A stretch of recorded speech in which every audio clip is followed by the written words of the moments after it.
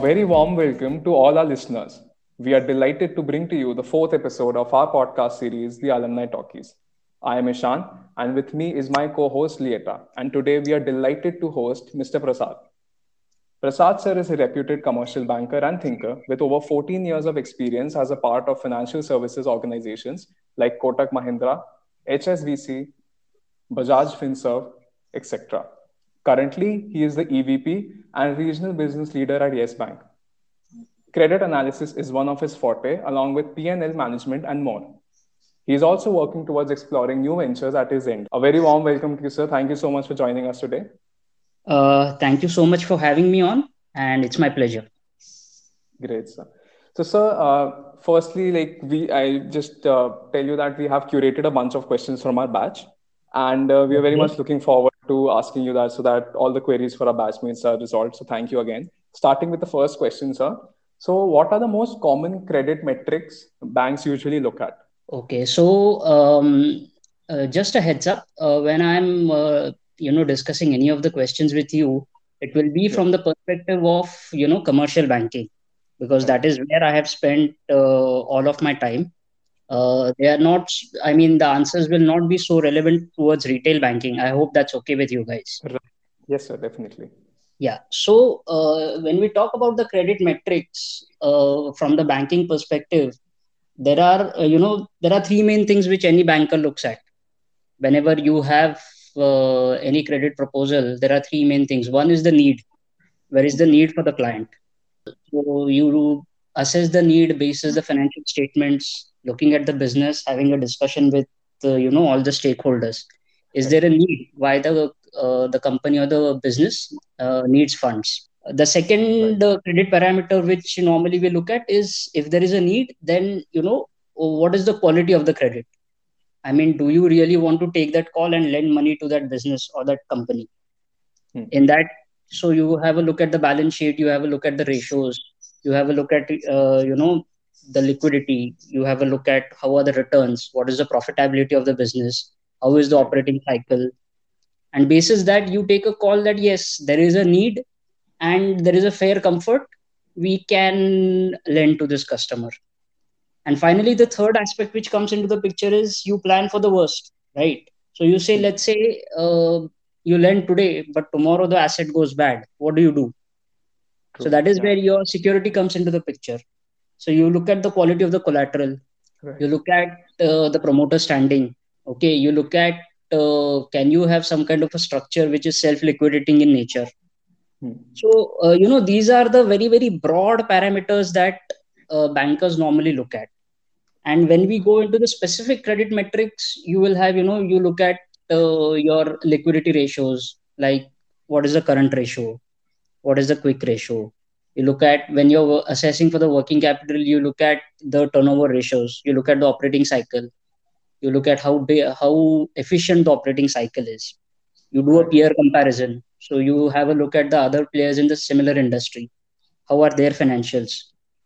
You look at what is the capital structure, what is the gearing, how much is the promoter's own funds, where are they Right. deployed in the business. And then of course, in today's scenario, increasingly it is a credit history, because you have things like CIBIL, you have things Hmm. like the SMA checks, wherein the bankers have started giving each other heads up wherever there are accounts which are going bad.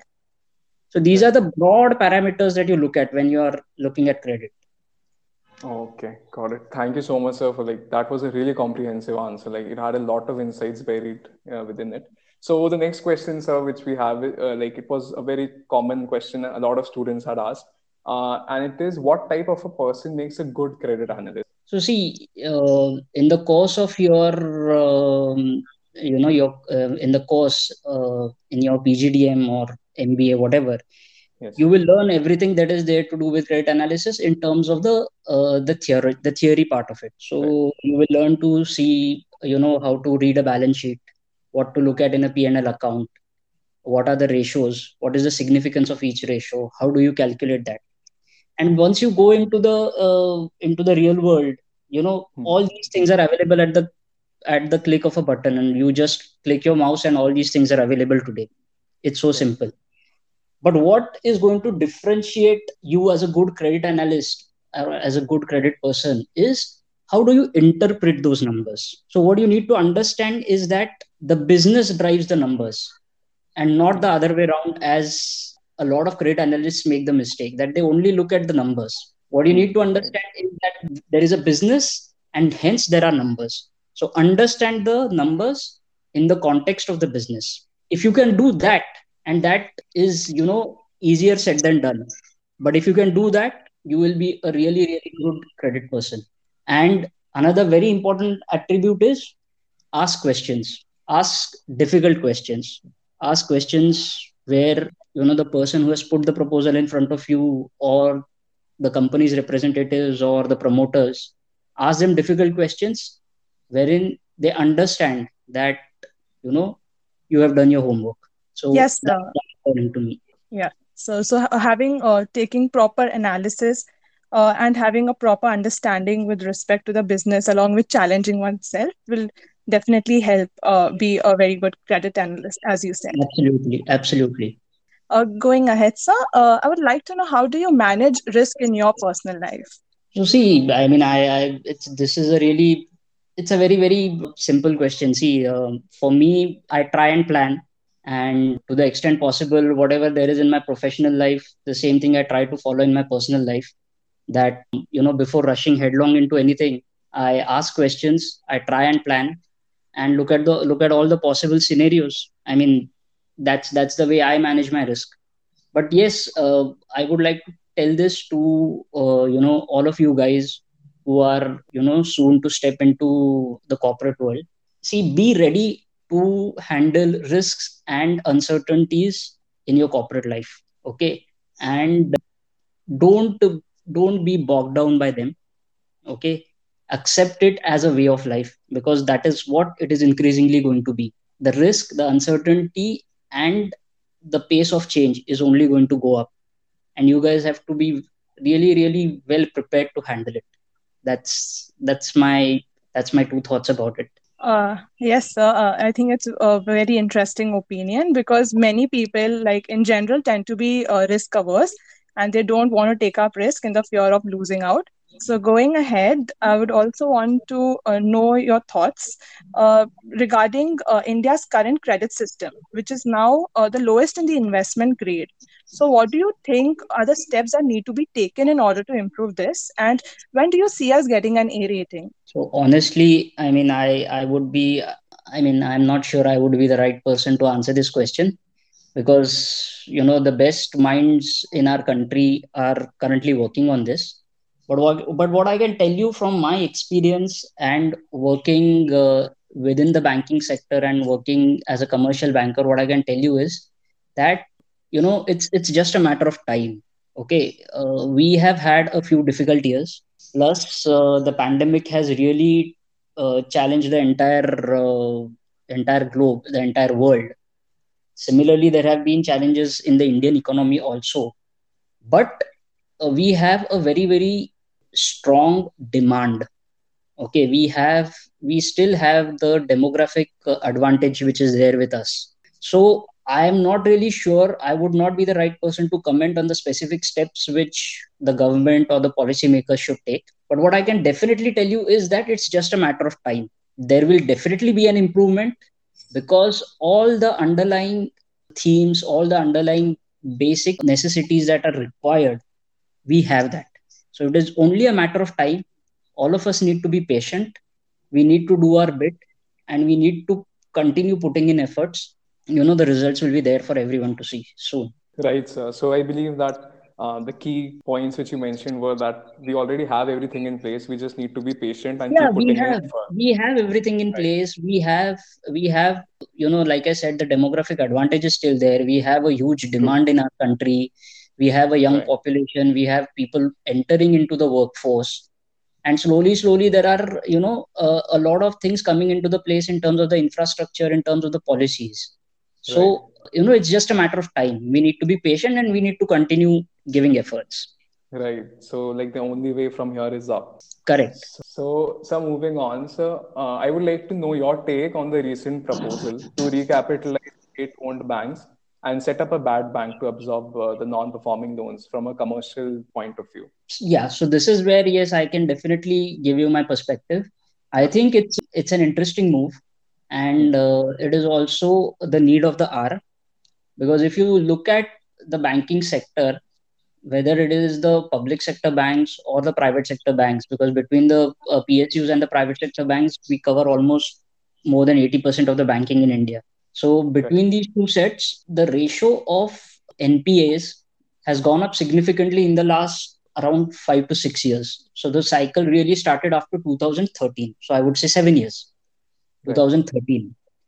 So you take the best of the banks today. I mean, you take even HDFC or Kotak within the private sector, or you take, let's say, an SBI. So if you look at the historical NPA ratio and the NPA ratio which they are running today, even though in absolute terms in the best banks it may seem small, but you will see Hmm. that compared to their own history, the NPAs have gone up. So there is definitely some capital which is getting stuck. And today, like I said for the earlier question, that everything is in place. So it is just a matter of time. So one of the things where the time factor is going to be important is that businesses need timely funding. So if the banking sector, which is the main supplier of credit to the businesses, has to function, the capital has to be freed up. And that is where the bad bank is going to play a huge role. That if the commercial banks can shift part of their bad assets to this bank, it will free up their capital to do fresh lending. And this bad bank can, in a concentrated manner, with a single point agenda, look at the recoveries of these loans. So it will be a win-win situation. So yes, in my opinion, I believe it's a step in the right direction.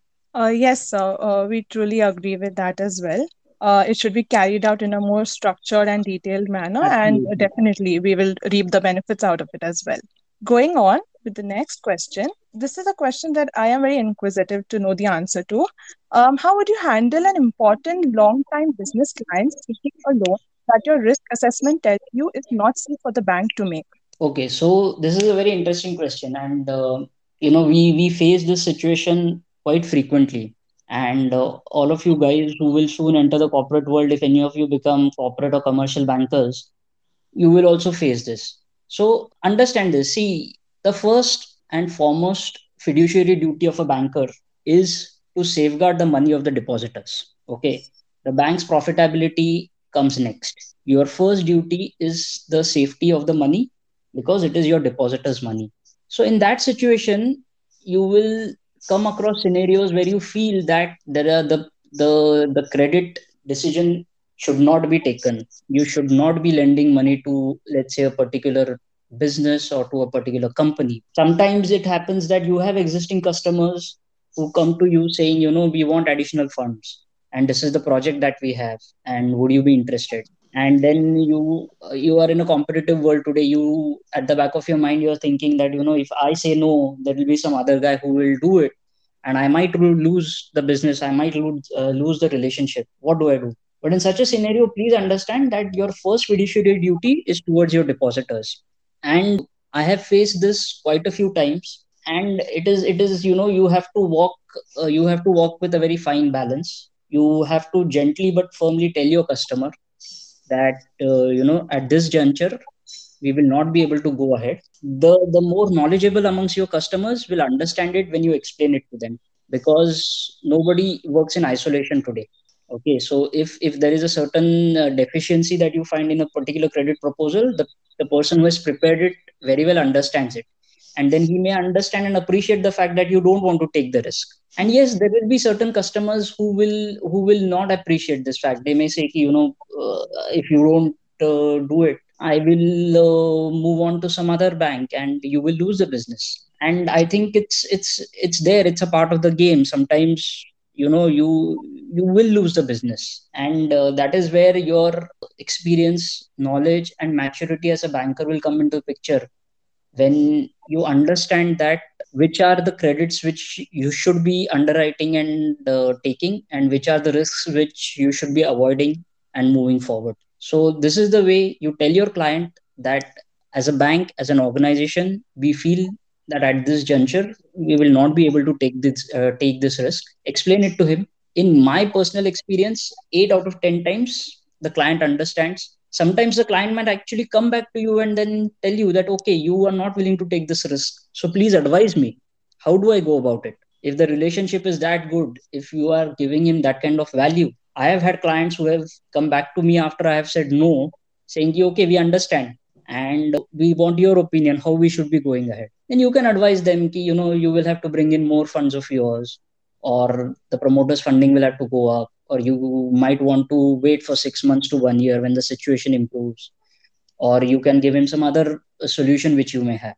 So this it's a very very pertinent question, and especially those amongst who will end up as bankers, you will definitely face this scenario sooner or later. Yes, sir. Knowing how to handle the clients carefully and keeping them happy is as important as knowing the intricacies of the business. And experiencing such kind of situations and having more experience helps to you to professionally deal with such clients. Absolutely. See, this is where your experience comes into the picture. And this is where your, what do you say, what we call within banking is, this is where your relationship with your client comes into play. So if you are somebody whom the client understands that you are adding value to him, it's not just that you have given a loan and he's repaying it and servicing the interest, but you are his partner in his business. He will definitely appreciate the fact, and he will definitely take cognizance when you say that there is some risk which you will not want to take at that juncture. Yes, definitely agreed on that. Going back to history, I would like to ask you what lessons were learned and incorporated in today's financial system with respect to the 2008 financial crisis, when the financial markets around the world were showing signs of a reckoning for years long binge on cheap credit. So again, going back in my own experience, I started my career after my MBA in the year 2006. So within 2 years, we had this meltdown in 2008. So a lot of lessons have been learned. A lot of things have changed, but there are certain things which probably we are again going back into the same phase. So if you see the crisis of 2008, there were certain features to it. Okay, so it was basically it started in the US, and because of the interconnectedness in the economies today, it spread all across the world. Within the US also, why did it start? It started because there was easy availability of money, interest rates were low, and somewhere there was a relaxation in terms of the credit assessment, and there were a lot of complicated structured products which were being sold. Now if you see, it has been almost 12, 13 years since that. In terms of where we stand in terms of the availability of the money, there is still a lot of liquidity in the system. If you look at whether it is the interest rates in the US, in the UK, or if you take closer to home in for our own policy rates which RBI is deciding, we are also at the lowest. So there is liquidity in the system today also. In terms of easy availability of credit, it is questionable. It is not as easily available as maybe it was during 2008. But still today, with the government pushing for credit, you can understand that banks are under pressure to lend. But yes, what has definitely changed is that banks and bankers are now looking at the credit worthiness of the borrower really, really closely, which was missing in the years leading up to 2008. In the years leading up to 2008, anybody and everybody with even the worst credit history was getting loans. So that is why you had these subprime and substandard loans which were just floating around.